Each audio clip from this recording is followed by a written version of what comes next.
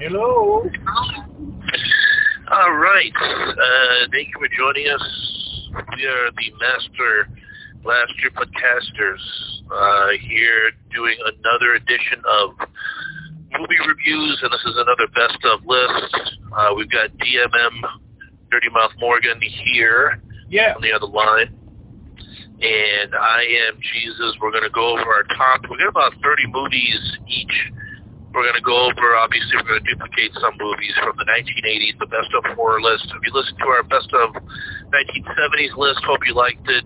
Please send us comments to our email address, www.masterblasterpodcasters@gmail.com. We're all over the place as far as our podcasts. And on YouTube, please make comments if you can. Check us out. Maybe give us a like. Whatever you want to do. The big thing is just to check us out. We hope you like what you hear. So, DMM. Let's start with our top 30 of the 1980s. Before we get into the list, we're going to try to be very succinct here because we've got a lot of movies. We want the talk of the movies to be the main part of the episode. What do you think of when you think of 1980s movies, Dirty Mouth? As far as horror goes, love it. I think it's one of the you could say it's one of the heydays for horror movies. Love it. Yeah, without a doubt. And it seems like the 1970s kind of set up with so many hits that were horror movies in the 1970s. It kind of set up the 1980s for mass production. We had a lot of sort of smaller horror movies in the 1970s, Texas Chainsaw Massacre, Halloween. Both of those movies were on our best of list. Both of those were very small productions. They cost very few. I think Chainsaw Massacre was maybe under 100,000, and Halloween was maybe 300,000 to 400,000, and both were huge hits. So it set up a process. In the 1980s, people obviously were making a lot of horror movies for cheap and making quite a bit of money off them. So the slasher genre, which was probably introduced on a mass scale by Halloween, 1978, really is something that went into the 1980s as a massive genre in this film style. So let's get right into it.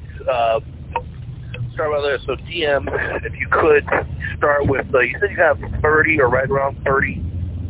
I got 35. Wow. Okay. So how about this? Let's go with 5 of yours. Okay. Before we get into mine is 30. And what I'll do is if one of yours is not on my list, right, I'll make a brief comment about it. Otherwise, I'll do like I did before. I'll be like, okay, what's your next movie, which will be an indicator that yours will be, whatever you said will be on my list. Let's do the show like that, where it's what you say or what I say. If we say a movie that's on each other's list, we'll just moving on to the next movie. Obviously, we'll be commenting on the movie on each of our lists. We don't need to do that twice, so we'll do it once. Does that make sense? Yes. So, okay, start off with number 35. Oh, okay. And let's start going down the list, man. All right. Let's see. Shit. Phantasm 2. Excellent. I think it's a great sequel, and I don't know. It's just a continuation of a great writing style, and it's still, you see the tall man, or whatever, and it's still scary, and they didn't lose the essence of that movie, of the first one. Excellent. Right away, you hit on one that I got on my list. So great. Number 34 on your list. Okay. Maniac Cop. Okay.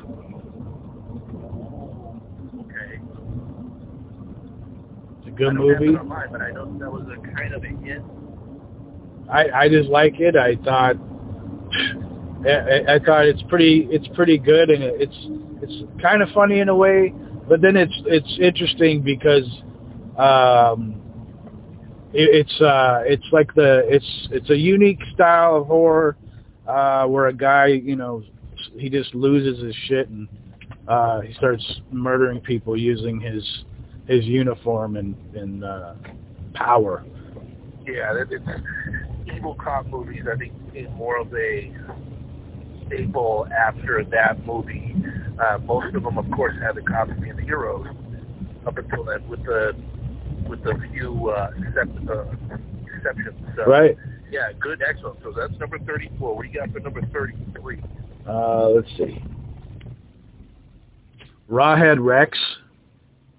Hey, okay, Clive Barker. Yes. I believe that was his first one to be made into a movie, I believe. Okay, have anything else to say about Rawhead Rex? I remember the priest being a big antagonist, I believe, in this movie, as to why Rawhead Rex was created.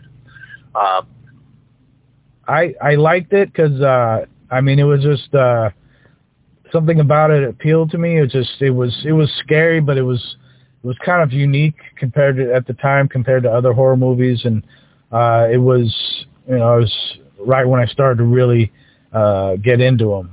So I'd say it's a good movie. Yeah, and for anybody that's a Clive Barker fan, his books of Blood, I believe, in the 1980s were so huge, and it was basically the biggest thing in horror since Stephen King's writings. Right. A decade earlier, and Stephen King called him the future of horror. Mm-hmm. Now, Clive Barker, that was, I believe, his first movie. He did not like Rawhead Rex very much. He said it was cheap, and the monster was cheap looking and not very real. Wow. But I still thought it was pretty good. I've just seen this within the last year again. Yeah, me too. And I still thought it was very good. Yeah. So his standards are pretty high. So right. Okay, what do you got for number 32? Let's see here. Twilight Zone, the movie. Oh, excellent! All right. That is a fun one. It's great. Great writing. It's not all horror, but it's got a good mix of horror with thriller, political. It's just it's great. Because Twilight Zone was a great show, and it was it continues in the vein of Rod Serling. That guy was like he's a genius, and he got inspired for the show. I found out originally when he watched the news footage of Emmett Till getting murdered. Because the mother showed the casket or showed his body to show people what they did, and he took that and and moved with it. So the movie later on, it came out in the 80s, so it's like it continued that the sharpness and still was like intelligent but yet scary, and it also had controversy because because there's a scene with the Vietnam with the racist guy who travels through different periods as a victim, and there in that scene there was a chopper that had killed some people, and there was a big court case and all that, and so yeah, it's a good movie. Yeah, I still remember there was some critics that didn't like it because of their selection of episodes. Of all the episodes they could have selected, whatever. The star the last episode I think was really bad. I think it was the old people in the kick the can or something like that. Yeah. I thought that was if you're looking to make a thriller, that's about the last episode I would have selected. But Nightmare at 20,000 Feet is probably one of the most popular Twilight Zone episodes, of course, the TV show. Yes. It was written by the guy who wrote I Am Legend. I believe that's Richard Matheson, who is kind of a legend. Nice. Who wrote some of those episodes for Twilight Zone and Night Gallery. He did work with Rod Serling. And, of course, on the TV show, William Shatner played the guy on the plane. And in the movie, John Lithgow, another very good if you consider, I was going to say another very good actor, if you consider Shatner a good actor. I happen to like him, but excellent that was really fantastic. I've always loved that episode. Well done in the movie, and loved Dan Aykroyd as the hitchhiker in the beginning and the end of the movie. You want to see something really scary. Right, classic, and it was like I thought the movie was good. The cast I thought was great because I didn't know who all the people were at the time, but then I looked back and I watched it and I was like, holy shit! There's great cast in every episode of the movie. It's just like just amazing. I like the Kick the Can episode. I kind of got it. I like Scatman Crothers. I'm sure people could criticize him for, the different roles, but he's great. I love Scatman Crothers. He's great. He's a horror guy. All of them, man. I just a great cast. Good story. Yeah. Okay. So good ones. We got number, is it 31 that you got? Children of the Corn. Children of the Corn, Stephen King book. Yeah. But his movies were he was on he had so many hits, and he didn't like a lot of the films made, adapted from the stories. But if you don't know that, the movies are all great. He just has a string of hits as far as for horror, because this shit's different, Yeah, there was a ton of them in the early to mid 1980s, I would say, especially. Mm-hmm. I remember, actually, to be honest with you, I remember the book Children of the Corn more. It's a kind of a short read. It's a fast read. Mm-hmm. Very good. I remember some monster out in the corn, basically, and this kids kind of leading, at least in the book, it was some people on a road trip where these kids led them deeper into the cornfields. Right. And there was some kind of beast out there that kept people, which actually that's a common theme, Stephen King books, where you go somewhere and there's something there that leads you into somewhere and then it keeps you. So that's, a very good book. And I haven't seen, I remember, wasn't Isaac, the main character's name was Isaac, little Pennsylvania Dutch kid. Right. Fuck. This is the thing, for me, it was it was kind of scary, movies with that theme where kids take over it's because there was a couple other movies, low budget, that were of that theme, and it kind of scared me. It scared me, the not knowing what the beast looked like and this and that and all that, build up. But it actually it actually annoyed the shit out of me too, because it's just it's like The Omen, where you're it's a fucking kid, man. Just kill him. Just get rid of him. He's odd. He's a fucking punk. He's manipulative. It's he's basically talking about, religion and Christianity, especially. There's all these little factors you notice, and then the innocent couple driving through, and the guy, the red Malachi, that guy's a great actor. He's in a bunch of fucking movies. I just saw him in another movie. He's still alive. But yeah, it's just it's a great movie because it's scary, but it's fucking annoying at the same time. Because even as a kid, I was like, this is bullshit, man. I would fucking kill him. Right, so it'd be over. So, right. One statement that I'd like to make that I've thought maybe over the last 5 to 10 years, I really think that Stephen King, if you talk about art forms, whether it's writing books or doing movies, musicians and bands and artists, and I don't know, maybe you can throw sports in there if you really want to, TV. But if you're talking about the arts, painting, anything you consider the arts, I actually think that Stephen King, I would consider him probably America's greatest living artist at this point. Interesting. If we talk about, maybe people would say Paul McCartney or something like that for English because he's part of the Beatles, but you're talking about Carrie back in 1974. I think that Stephen King since then has sold 500 million books. I mean, he's up there with Shakespeare, and so I mean that's really quite impressive, especially when you take into the fact that he did Shawshank Redemption and The Green Mile and some other things that are not horror. So, but he's that great where he could write.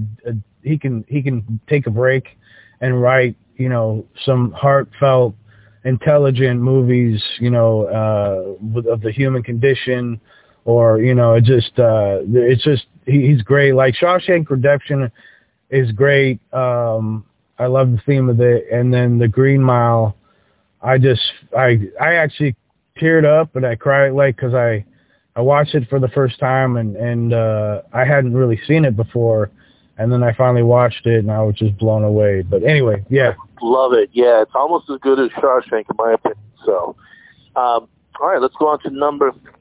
Now we'll go down our official 30 list. DM, go ahead and start with your number 30. Number 30 for me is Cujo.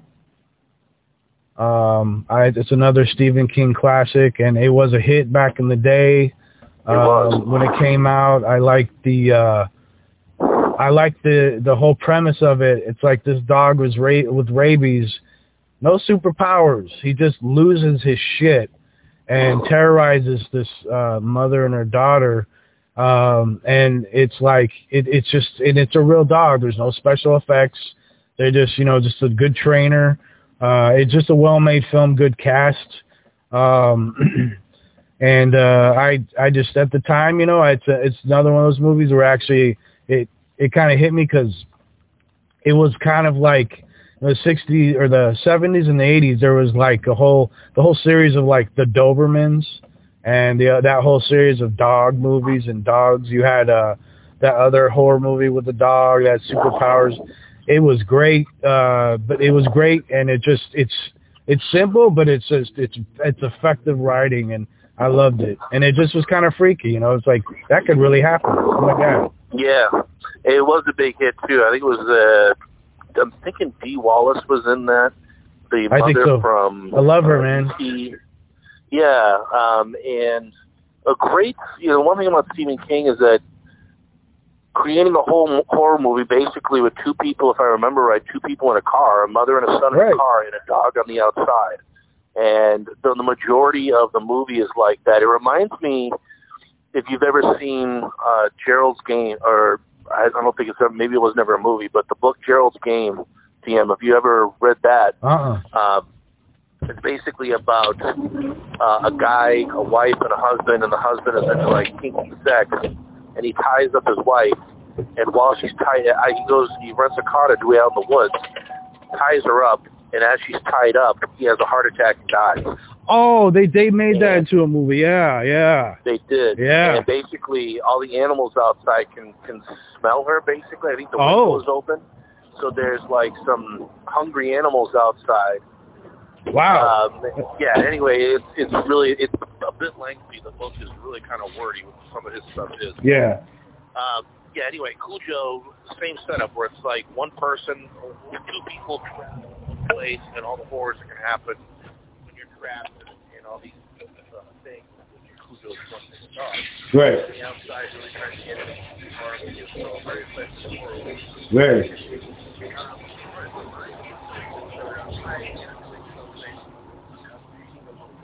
I'm actually going back and besides one thing we might do is if we've been talking about the episode. Yeah. Basically, if you have an episode, maybe you go back to a later point and either tie up some loose ends, maybe correct some things we did wrong, or make some additions that have happened since the episode is aired. Sure. So, in my 1970s, and I guarantee you there's going to be a few after I go through my list where I'm like, I can't believe I missed this movie. Sure. My number 30 is technically a movie that I should have included in my 1970s horror, and I just want to put this one in there.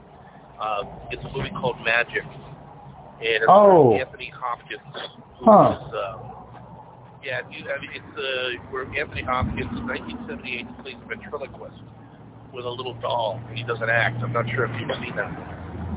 I haven't, but that's a great theme. It's fantastic because he starts to go insane, and funny thing is, going back to, you mentioned Twilight Zone. I know there's a Twilight Zone episode with a guy with a ventriloquist, and he goes nuts, and the doll starts to talk to him. Right. So in this episode, basically, the doll, in this movie, and I have not seen this. It's been almost 40 years. Yeah. The son, but you never forget it. Yeah. So without going too much into the doll, I believe either starts to come alive or he's basically nuts and listening to the doll who's telling him to do things. So. Oh, Summer of Sam guy or the Son of Sam guy. Kind of the same thing, or just he blames the dog. Dogs were talking to him, yeah. So Anthony Hopkins, who's an amazing actor, what an incredible career that guy has had. Yeah. So anyway, Magic, if you haven't seen it, it kind of barely qualifies as a horror movie, but I think I would include it as horror. That's my number 30. DM, let's go on to your number 29 best horror movie of the 1980s. Fright Night. Fright Night. This is only going to be you commenting because that's on my list as well. Oh, okay. I thought it was great. I liked it because it was like at the time, it was a different kind of newer style of a vampire movie. Good villain, good cast. The makeup, I like the look of the vampire because it's like they took it and they blew up their features. Before that it was just like a couple fangs, and real kind of just subtleties. This was full on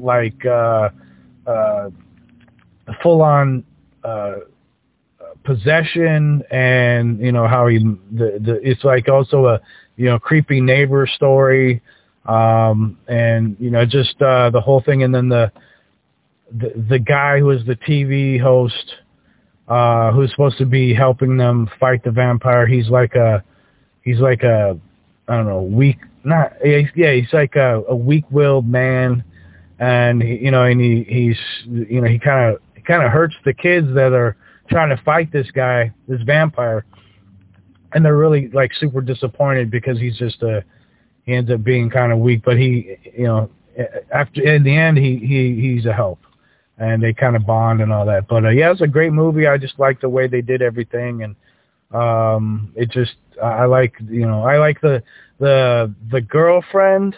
When she gets bit, how she blows up and she's scary. It was scarier than most vampire movies at the time for me anyway, because it was just like menacing. Yeah, it's a very good movie. I thought it was very effective, especially for that could have been a PG-13. I don't even think that was an R-rated movie. No, I watched it. Yeah, it was PG-13. Yeah, PG-13. Okay, so move on to number 29 on my list. Number 29, I don't think I've seen this on any list of best of horror movies.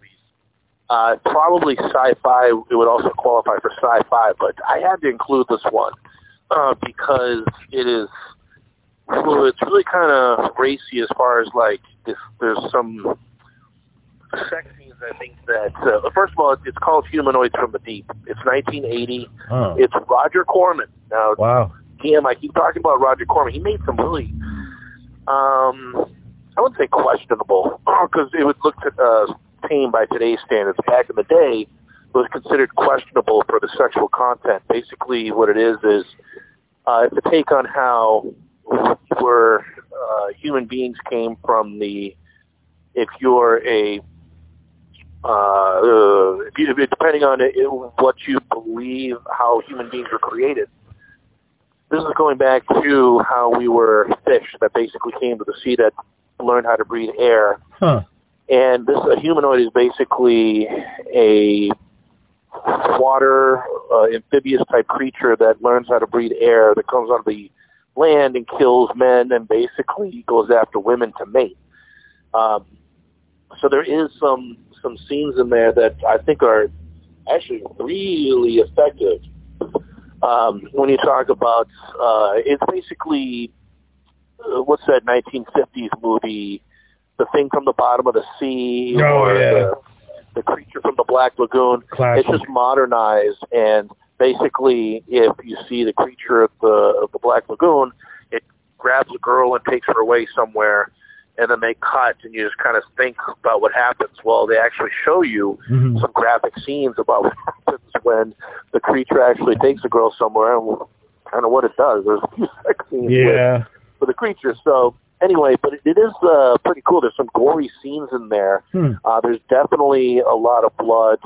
And, you know, actually, coincidentally, who stars in the movie is Vic Morrow, who is the guy who was killed in the Twilight Zone movie that was made headlines and I think got the director in trouble. Right.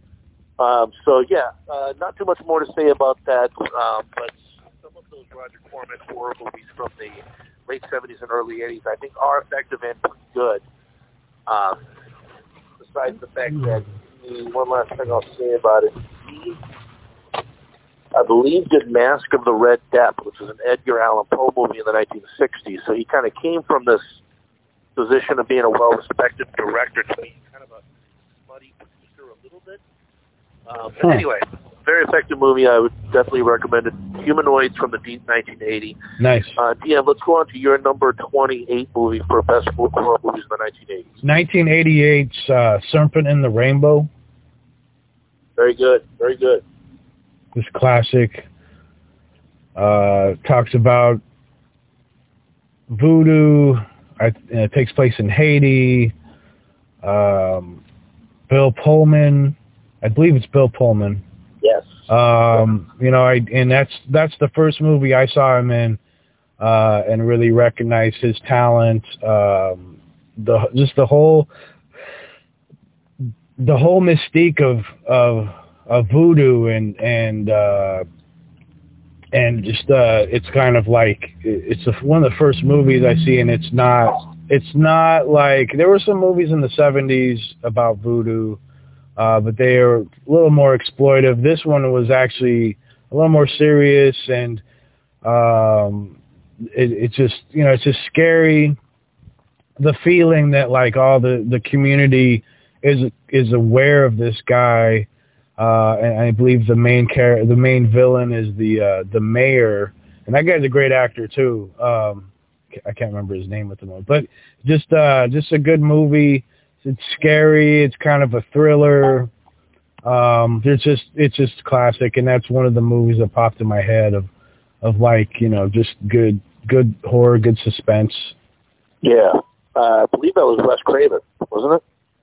I think it was, yes. I think it was him, and there was a scene in there that I remember. Besides, they showed a few like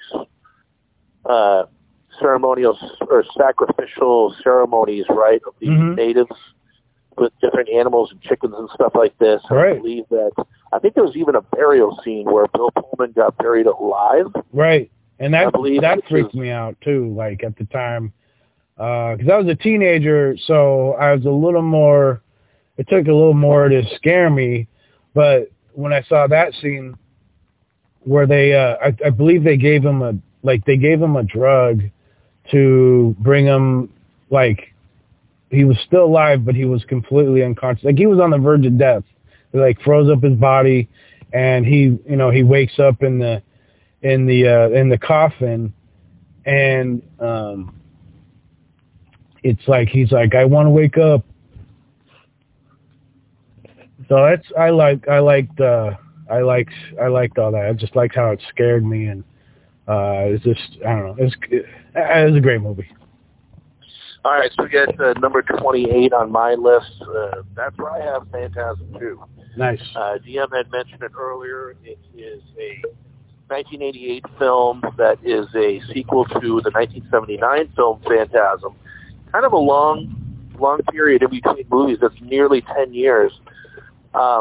Even though the first one was kind of a big hit, 1979, I think the filmmaker tried to get it made for many years, even though the first one did make some pretty good money. I think it was held up with production issues to get funding to make these. It was made on a budget, I think, of like maybe $3 million. But yeah, it's got Angus Scrimm as the tall man, Reggie Bannister. I like how basically every sequel that he did, he tried to bring back as many people as possible from these previous movies, the same actors to play the same characters as long as they survive. And I think that Don Coscarelli, who did this, did a very good job. Phantasm 3 is very good as well. I believe I've yet to see 4 and 5, but I would definitely recommend Phantasm 2 1988. It's on both our lists, so if you get a chance, check it out. TM, go ahead with your number 27. Pumpkinhead. Oh, it's all you because I got it as well. Great. I just liked it. I thought it was interesting. You know, it's like a southern kind of, you know, southern witchcraft. It kind of points out the mystique of like the South. You know, it's not just about slavery as the main, you know, demon of the history of the South, but like the you know, the magic of it and the forest and raising, you know, a demon or a monster from the land, like just the whole thing, and a guy, you know, trying to, I believe the guy who initiated it was a father trying to bring back his kid. I could be wrong. But basically that basis of it and the way they did it, just amazing. And then unleashing a monster and then not being able to control it, and it terrorizes the area, the community. Yeah, very good movie. Again, I'll comment on. I'll make my comments later because I have that one as well. Okay. All right, so we got number 27, I believe, for me. And let me just say this: I tried to. There's a lot of sequels and a lot of movies, multiple movies made of, say, a horror franchise in the 1980s. I tried to eliminate as many sequels as possible, or if I included a sequel, maybe not include the original if that's possible, but some of the franchises would have had multiple entries on my list, but I tried to eliminate as many of those as possible to get some other movies in there. This is one that it's part 2, where part 1 does end up on my list a little higher, but I've got Creepshow 2, 1987. Nice. This was something that was, boy, the original was a huge hit. I remember going to see it at the theaters with my parents, and it was just a loaded cinema, and everyone was talking about it, all the kids at school. Creepshow 2 really kind of came and went with barely a notice. I don't know too many people that went to see the movie. That's with Radon Chong, right? No. Or is that the third one? That actually is the third one. Technically, is Tales from the Dark Side of the movie, which is still, I believe, George A. Romero, who actually did do the television show Tales from the Dark Side after he did the first Creepshow. Actually, the third one was damn good as well. The one you're talking about. In fact, maybe we'll do a 90s horror movie best of list after this at some point. Right. But the scene or the short story of that ends up in the movie that you're talking about is excellent. It's Radon Chong. We'll just talk about this for a minute. With James Remar, a guy who was a character actor who was in The Warriors, and amazing, love that guy. Plenty of others. Yeah, I think he did like Tales from the Crypt, at least one of those episodes. Dude, he was in Sex and the City too. I'm sure. Yeah, he did all kinds of stuff. I remember how cool the gargoyle was in that movie. But anyway, going back to Creepshow 2, not too many stars that I can think about, but it's got 3 short stories as opposed to 5 in Creepshow, the first one. So they definitely had less funding for this one. But right away, the one with the old, Indian, wooden Indian was great. The raft, the second one, I think is the best. It's a bunch of kids that go on a raft in a small little pond. And the third one is one that DM and I joke around about all the time, about a Karen, basically, who's having an affair on a rich husband and runs over a hitchhiker, and he basically thanks for the ride, lady. Thanks for the ride, lady. I love that shit. I'll never forget that scene, man. I constantly would quote that shit in my 20s. I would joke like, "Thanks for the ride, lady," and I would use that as a reference for like anybody who who basically will fuck up or fuck with me, like and interfere with something of mine. Be like, "Thanks for the ride, lady," and it was a good a good metaphor. Perfect. Yeah, it's like sort of a smaller version of Stan, where if somebody is a creeper stalker type, we call him a Stan, just like the song. it's the same thing where it's like, thanks for the ride, lady. If you're a racist or if you're a Karen or any of that type of thing, it's a very good. Not only that, but I really did like the music for Creepshow 2 was done by Rick Wakeford. I know it's the keyboardist from the band Yes, who did the score for Creepshow 2, and I think did a great job. And it definitely, this movie holds a personal place for me, because actually I remember on a summer day when I was 13 years old, my dad had a traveling sales position, and so sometimes he'd be home during the day if he wasn't traveling. So he just came in and he says, hey, let's go see some movies. And we went into the city, and we went to see Creepshow 2, and then right afterwards we went to see Predator. So it's like in this incredible 1-2, and we went out to dinner afterwards. It was just an extremely memorable day. One of those things when you're a kid that you remember. So anyway, I highly recommend Creepshow 2. To be honest with you, it was a last-minute entry for me. I probably would have it higher on my list because I've seen this movie a number of times. Very high replay value for the movie. So, okay, PM, let's go to your number 26 selection. Let's see. I'd have to say Creepshow. The original. The original. Okay, well, this is all you because I do have that on my list higher up. This classic. It was scary. I like the variety of stories. I liked the premise. I just thought it was great to combine all the masters of horror. I don't know what else what I could say more. It's just a classic. I believe it's underrated in some ways. Only the super hardcore fans of horror recognize it, but it's not something that the novice would point out. So, but it's one of my favorites, and it's just great. Okay. My number 26 is going to be a movie called Trick or Treat. Really? It was made in. Well, what do you think? Do you think it shouldn't be on there? Or do you think it should be? No. I mean, this is an opinion thing, so I'm not gonna argue with you, but I'm surprised. That's funny because I watched that when I was I think I was in 8th grade with some friends of mine, and we watched it. Literally, watched it at my friend's house because he had cable, and I thought it was funny because I was into metal, and at the time, it was the way they wrote, and the guy who started it, I only saw him in Family Ties. So when I saw him in a movie where he's like a rock, he's the underdog, he's a rock, metal nerd. I thought it was great, and I thought how the premise of it was great, and the soundtrack is fucking classic 80s rock. The Fast Way. Oh my God, never heard about them after that. They didn't have a lot of hits, but that album was just man, they hooked them up. It's just a great soundtrack. Couldn't believe it.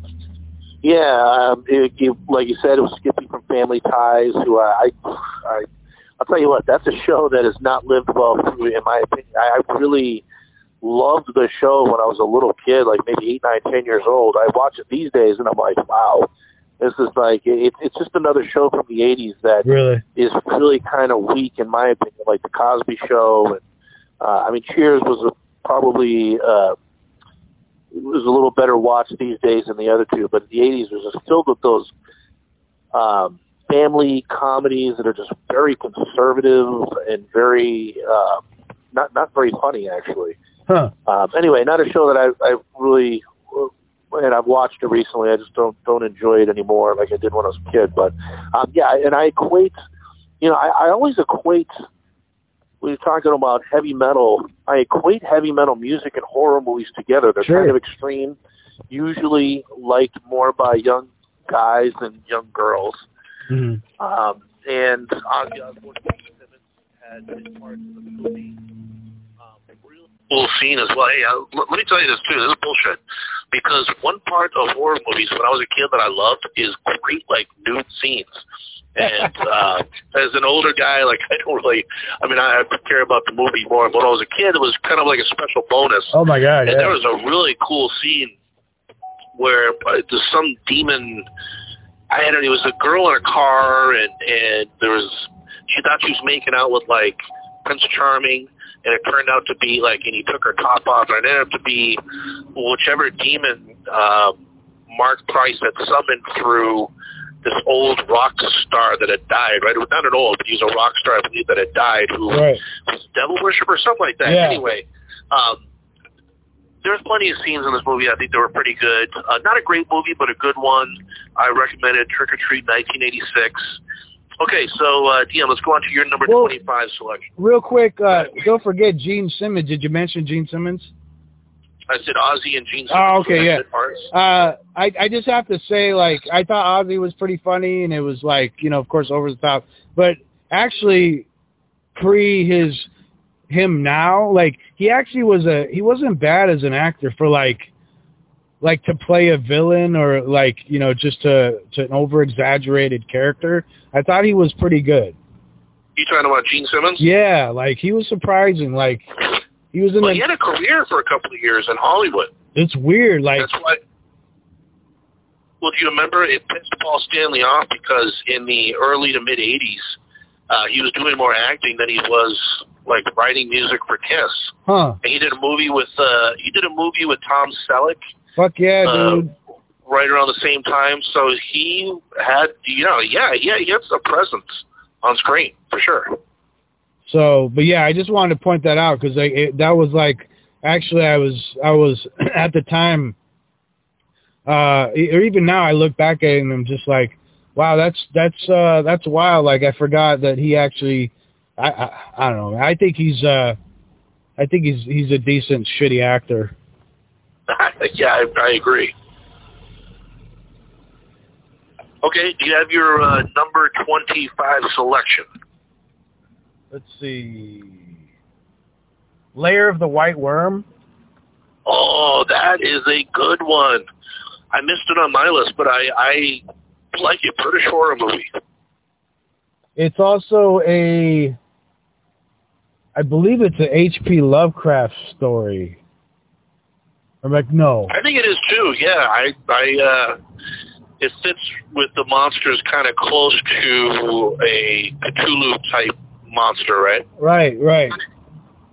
Good cast, though. I love the woman who was the, I don't know what you call her. She basically was like the human... keeper? The keeper? She was a keeper, yeah, because she would find places, and she basically prepared the house or the lands, for the worm, and just classic. The chick was creepy. She's a great actress. Like she's classic horror actress, but I love that movie. Yeah, I agree. I think she was good. I think it was a good movie. There's that classic scene, of course, where she has like some young kid, and she was a type of vampire or something. I just remember her saying like, "Oh, you're what a growing boy you are," and she stripped it down, and then she had fangs and basically. Yeah. It bit his wiener, I guess, right? Something like that, yeah. Something like that. Something wild like that. I was just like, oh, wow. And she's, I recognize her because she was in Superman. I think she was in the first Superman as one of the three Kryptonians that were after. Really? She was the female in the... Wow. Right. Cool. Yeah. Okay. Yeah, good one, man. Good entry. We got number, what are we on, 25, 24? 25. All right, so my 25 selection, I really dig this movie for so many reasons. Number one, I believe that, we talked before about the 1970s with horror movies. 1980s, I think that the majority of the good ones were really the beginning part of the decade or the mid part. As we get towards the end of the 80s and the 90s, I think they're not quite as good. But this is a one, 1988. It's called Cellar Dweller. Okay, yeah. Yeah, it stars Brian Robbins, who was from the TV show Head of the Class. And it basically is he's a cartoon artist, like a comic book artist, and his character in his comic book comes alive, the cellar dweller. There's some really cool scenes in this movie. It starts right off with a great scene right away. Some really, we'll just say some great hot chicks, some great scenes with the hot chicks in it. Let me tell you something too, is that I was about to say, like, oh boy, it's not politically correct. It's fuck that. Like, this is horror movies. Like, I don't care. Like, if there's like hot guys in a movie and girls like it, I don't care about that either. I'm tired of this crap when people say, oh, it objectifies women. It's a goddamn movie. Yeah. Yeah. So this is like a big deal. There's right. There's a couple of new chicks in it, so that's a staple in a horror movie, though. Yeah. So anyway, and it's not like an I spit on your grave type scenario. So anyway, very good horror movie, 1988. Let me see if there's anything else I can say about it.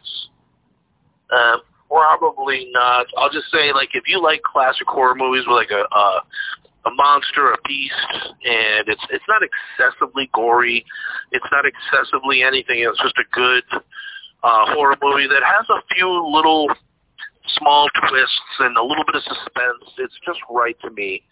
When you talk about a simple, not going deep like Exorcist or anything like that, it's just a simple, good horror movie. So that's my number 25 selection. Okay. What is your number 24 selection? So number 24 would be Hellraiser 2. And excellent. Okay, yeah, they made a lot of those. They did, but I'm just gonna combine them because I saw both of them at the same time, and I just thought, to me they're like a double feature because it just, like, the first one comes out and you get introduced to everything and the characters and the story, and then the second one comes out and it's a complete sequel in where it just takes off right after. And I thought that was great. And I'd get them confused sometimes when I was younger because they're so connected. Like, the story doesn't end, nothing changes. It's just continuation. I thought it was brilliant. The concept, Clive Barker, again, like, probably the best, one of the few horror movies that really made me think about the concept of, like, hell. And it, like, really made more sense to me.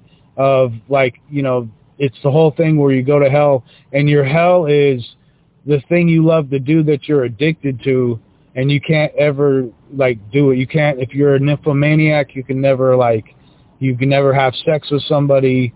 If a drug addiction, like, you can take any of the 7 deadly sins and you can never achieve your goal. Like, you're always, your hell is the wanting and yearning for that thing.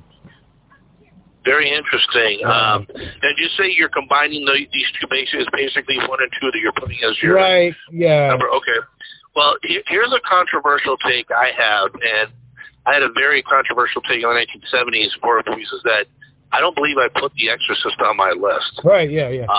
Which is, I don't know, whatever. But it was my list. I didn't put it on there. And if you want to listen to that episode, I tell you why. Here's a controversial take: is that I don't have any of the Hellraisers on my list. Okay. And I do think that, first of all, to be honest with you, I kind of forgot about them a little bit when I was thinking about doing the list way back when. I thought about the movie when I actually wrote them out and did my list.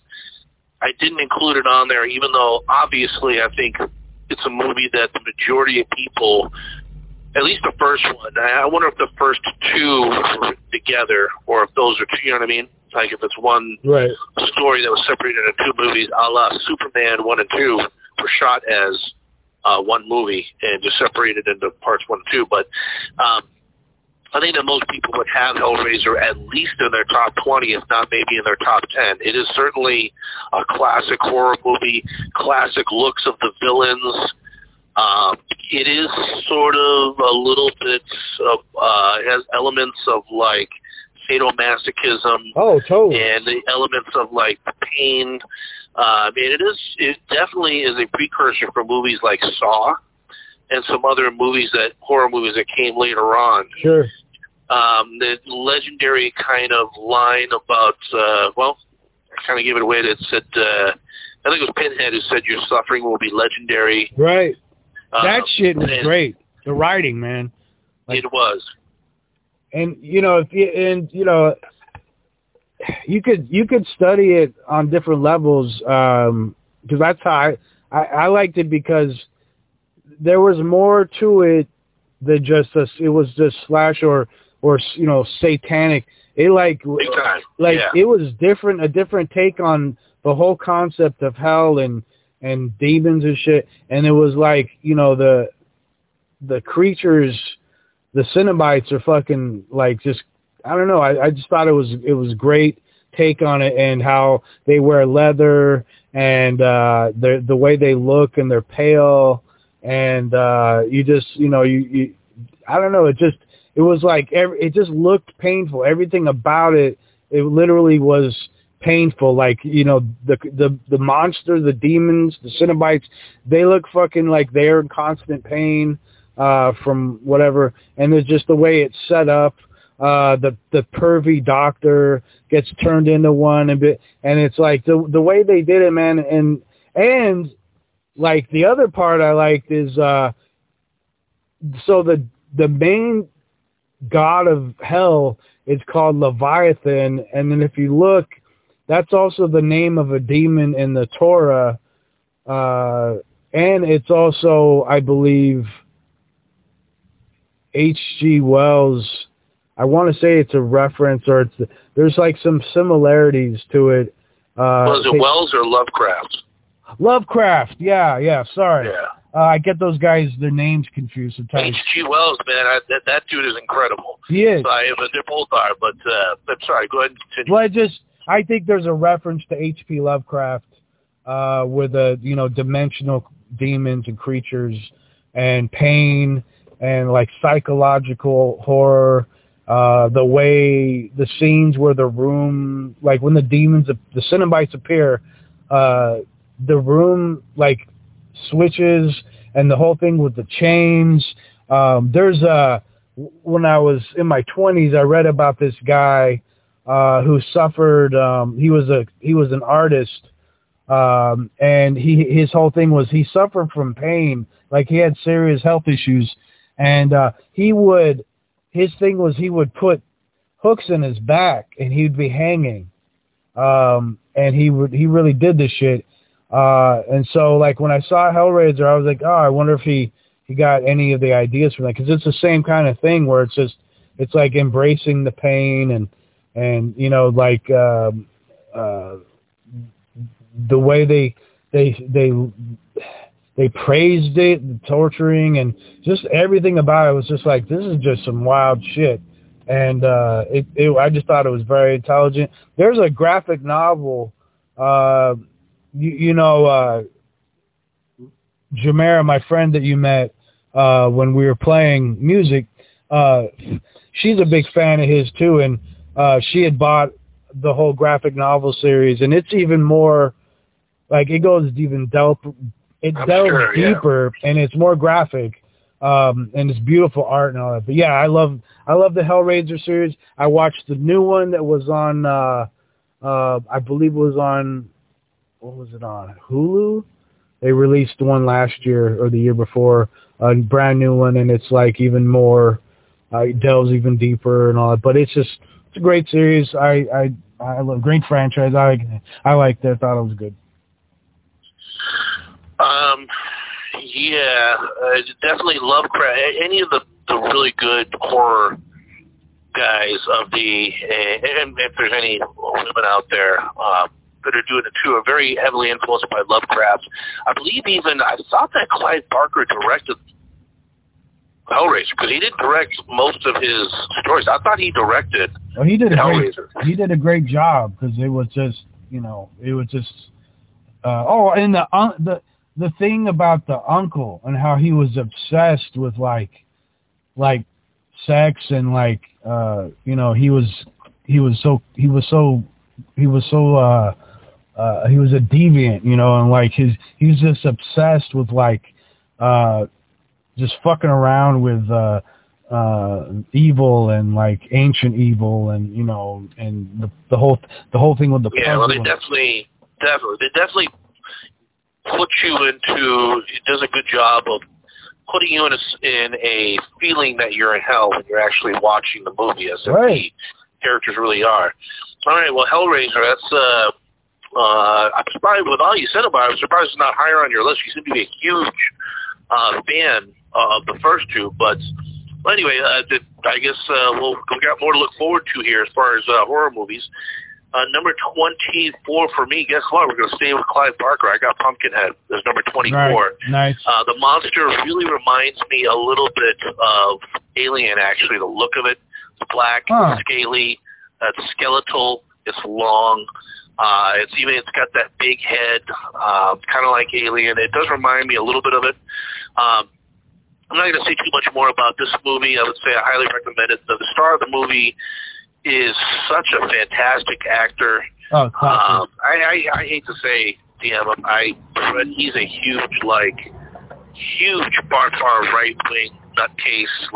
Yeah, it happens. Anyway, his name is Lance Henriksen. He's an actor. He was in many other great horror movies. One of them is further up on my list. So yeah, very good setting, darkness, good, very atmospheric. I highly recommend that. So let's move on to number 23. DM, what do you have on your list for number 23? 23. Well, I mean, we'll have to jump to 22 because 23 is Hellraiser, but we already talked about that. Sure. Do you have a 23? 23, I do. Okay. I'm still researching it right now. Let's see. Come on. I want to go to the Wikipedia page here. Okay, number 23, I have... Oh, I love this horror franchise. Love it. It really made me laugh, as well as... I thought it was actually more about comedy than horror, to be honest with you, especially after the first one.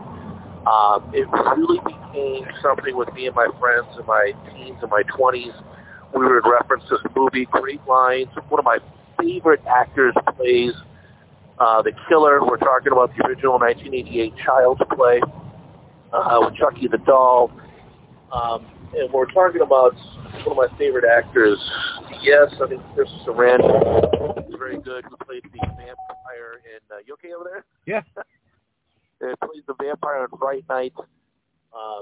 Catherine Hicks, who played a few other movies, but the big thing is Brad Dourif, one of my absolute favorite actors, who was in Lord of the Rings. Yeah, great. And his voice, obviously, he's doing more of like a Jack Nicholson with his voice. Hey, you gotta get me out of this body. Like he's kind of doing a Jack Nicholson approach. Right. Loved it. But I'll never forget the scene.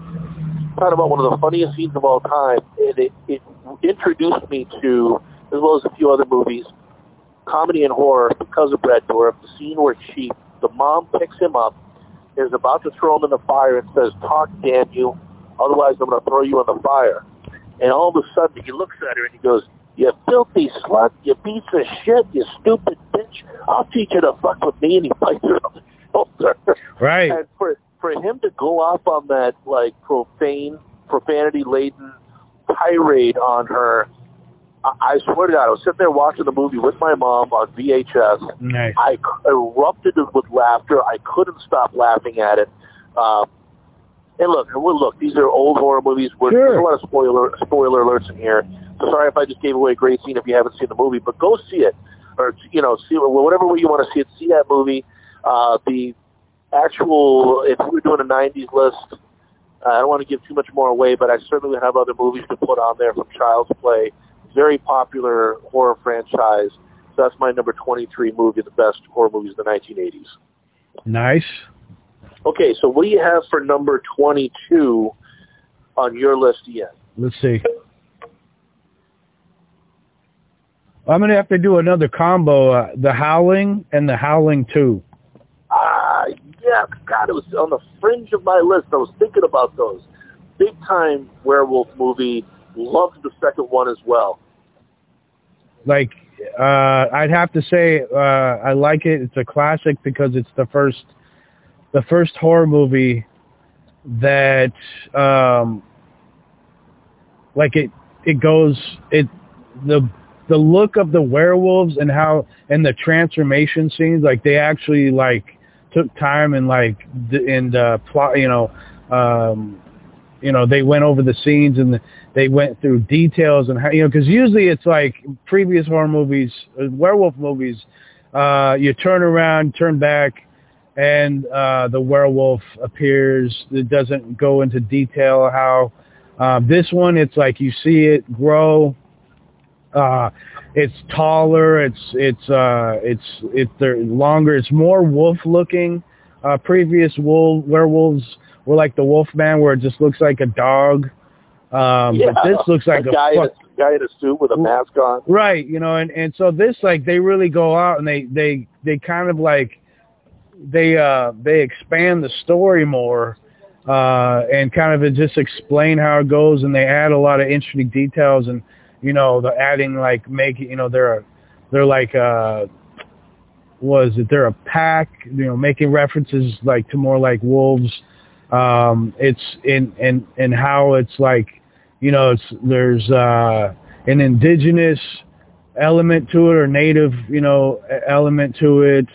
Like it just goes off, man. I love it. And it just, it was kind of scary, it scared me more, and it was more raw. They showed more, the scenes were more intense. They show the victims, how they got cut up or shredded, and there's more depth to it, and more political too in some ways, because like it exposes the world.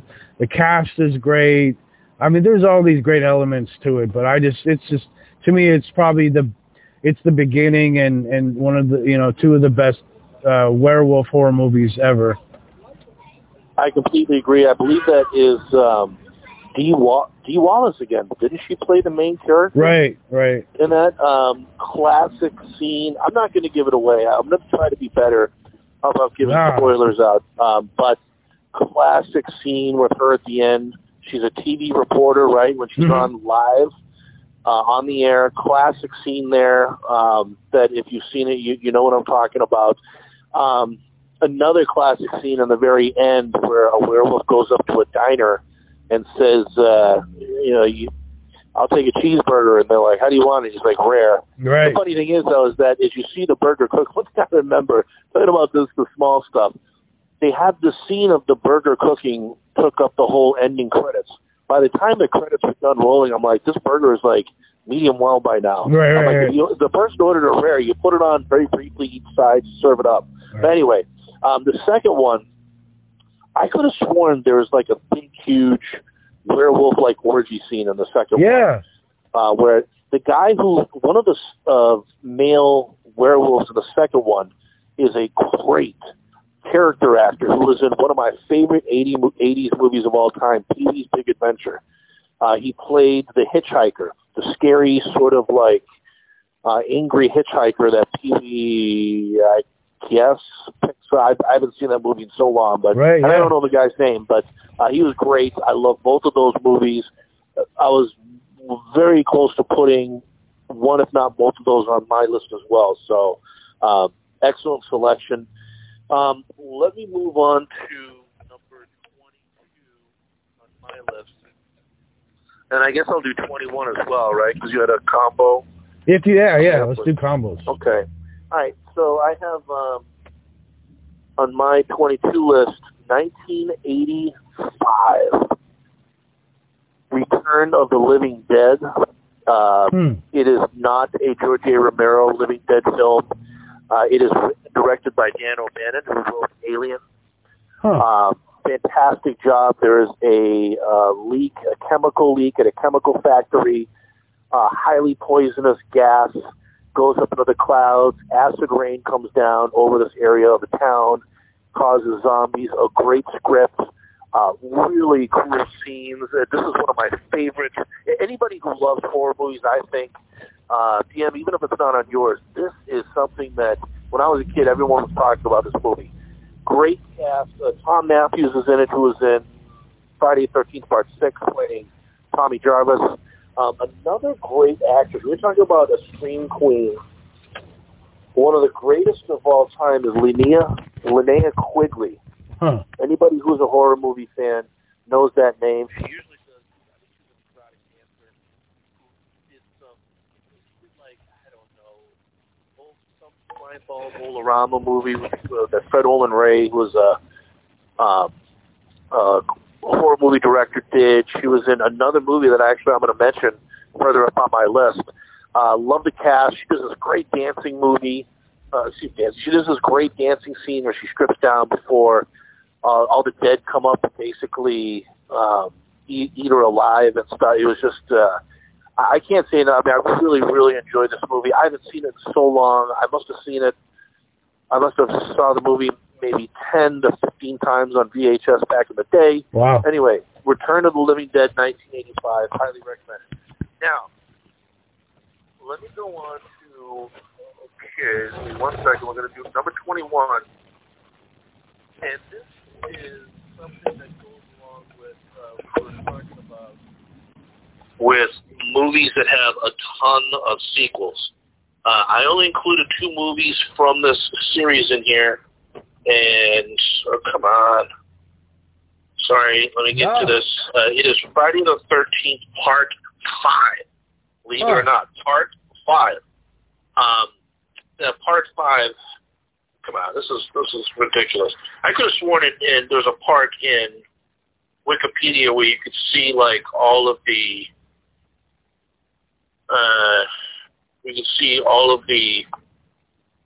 sequels, or bring you to the next sequel. Yeah, there used to be a link. They'd have all the links underneath. Right, so this is giving me a real hard time. That's why I usually don't like doing them back to back like this. But just bear with me for 1 second.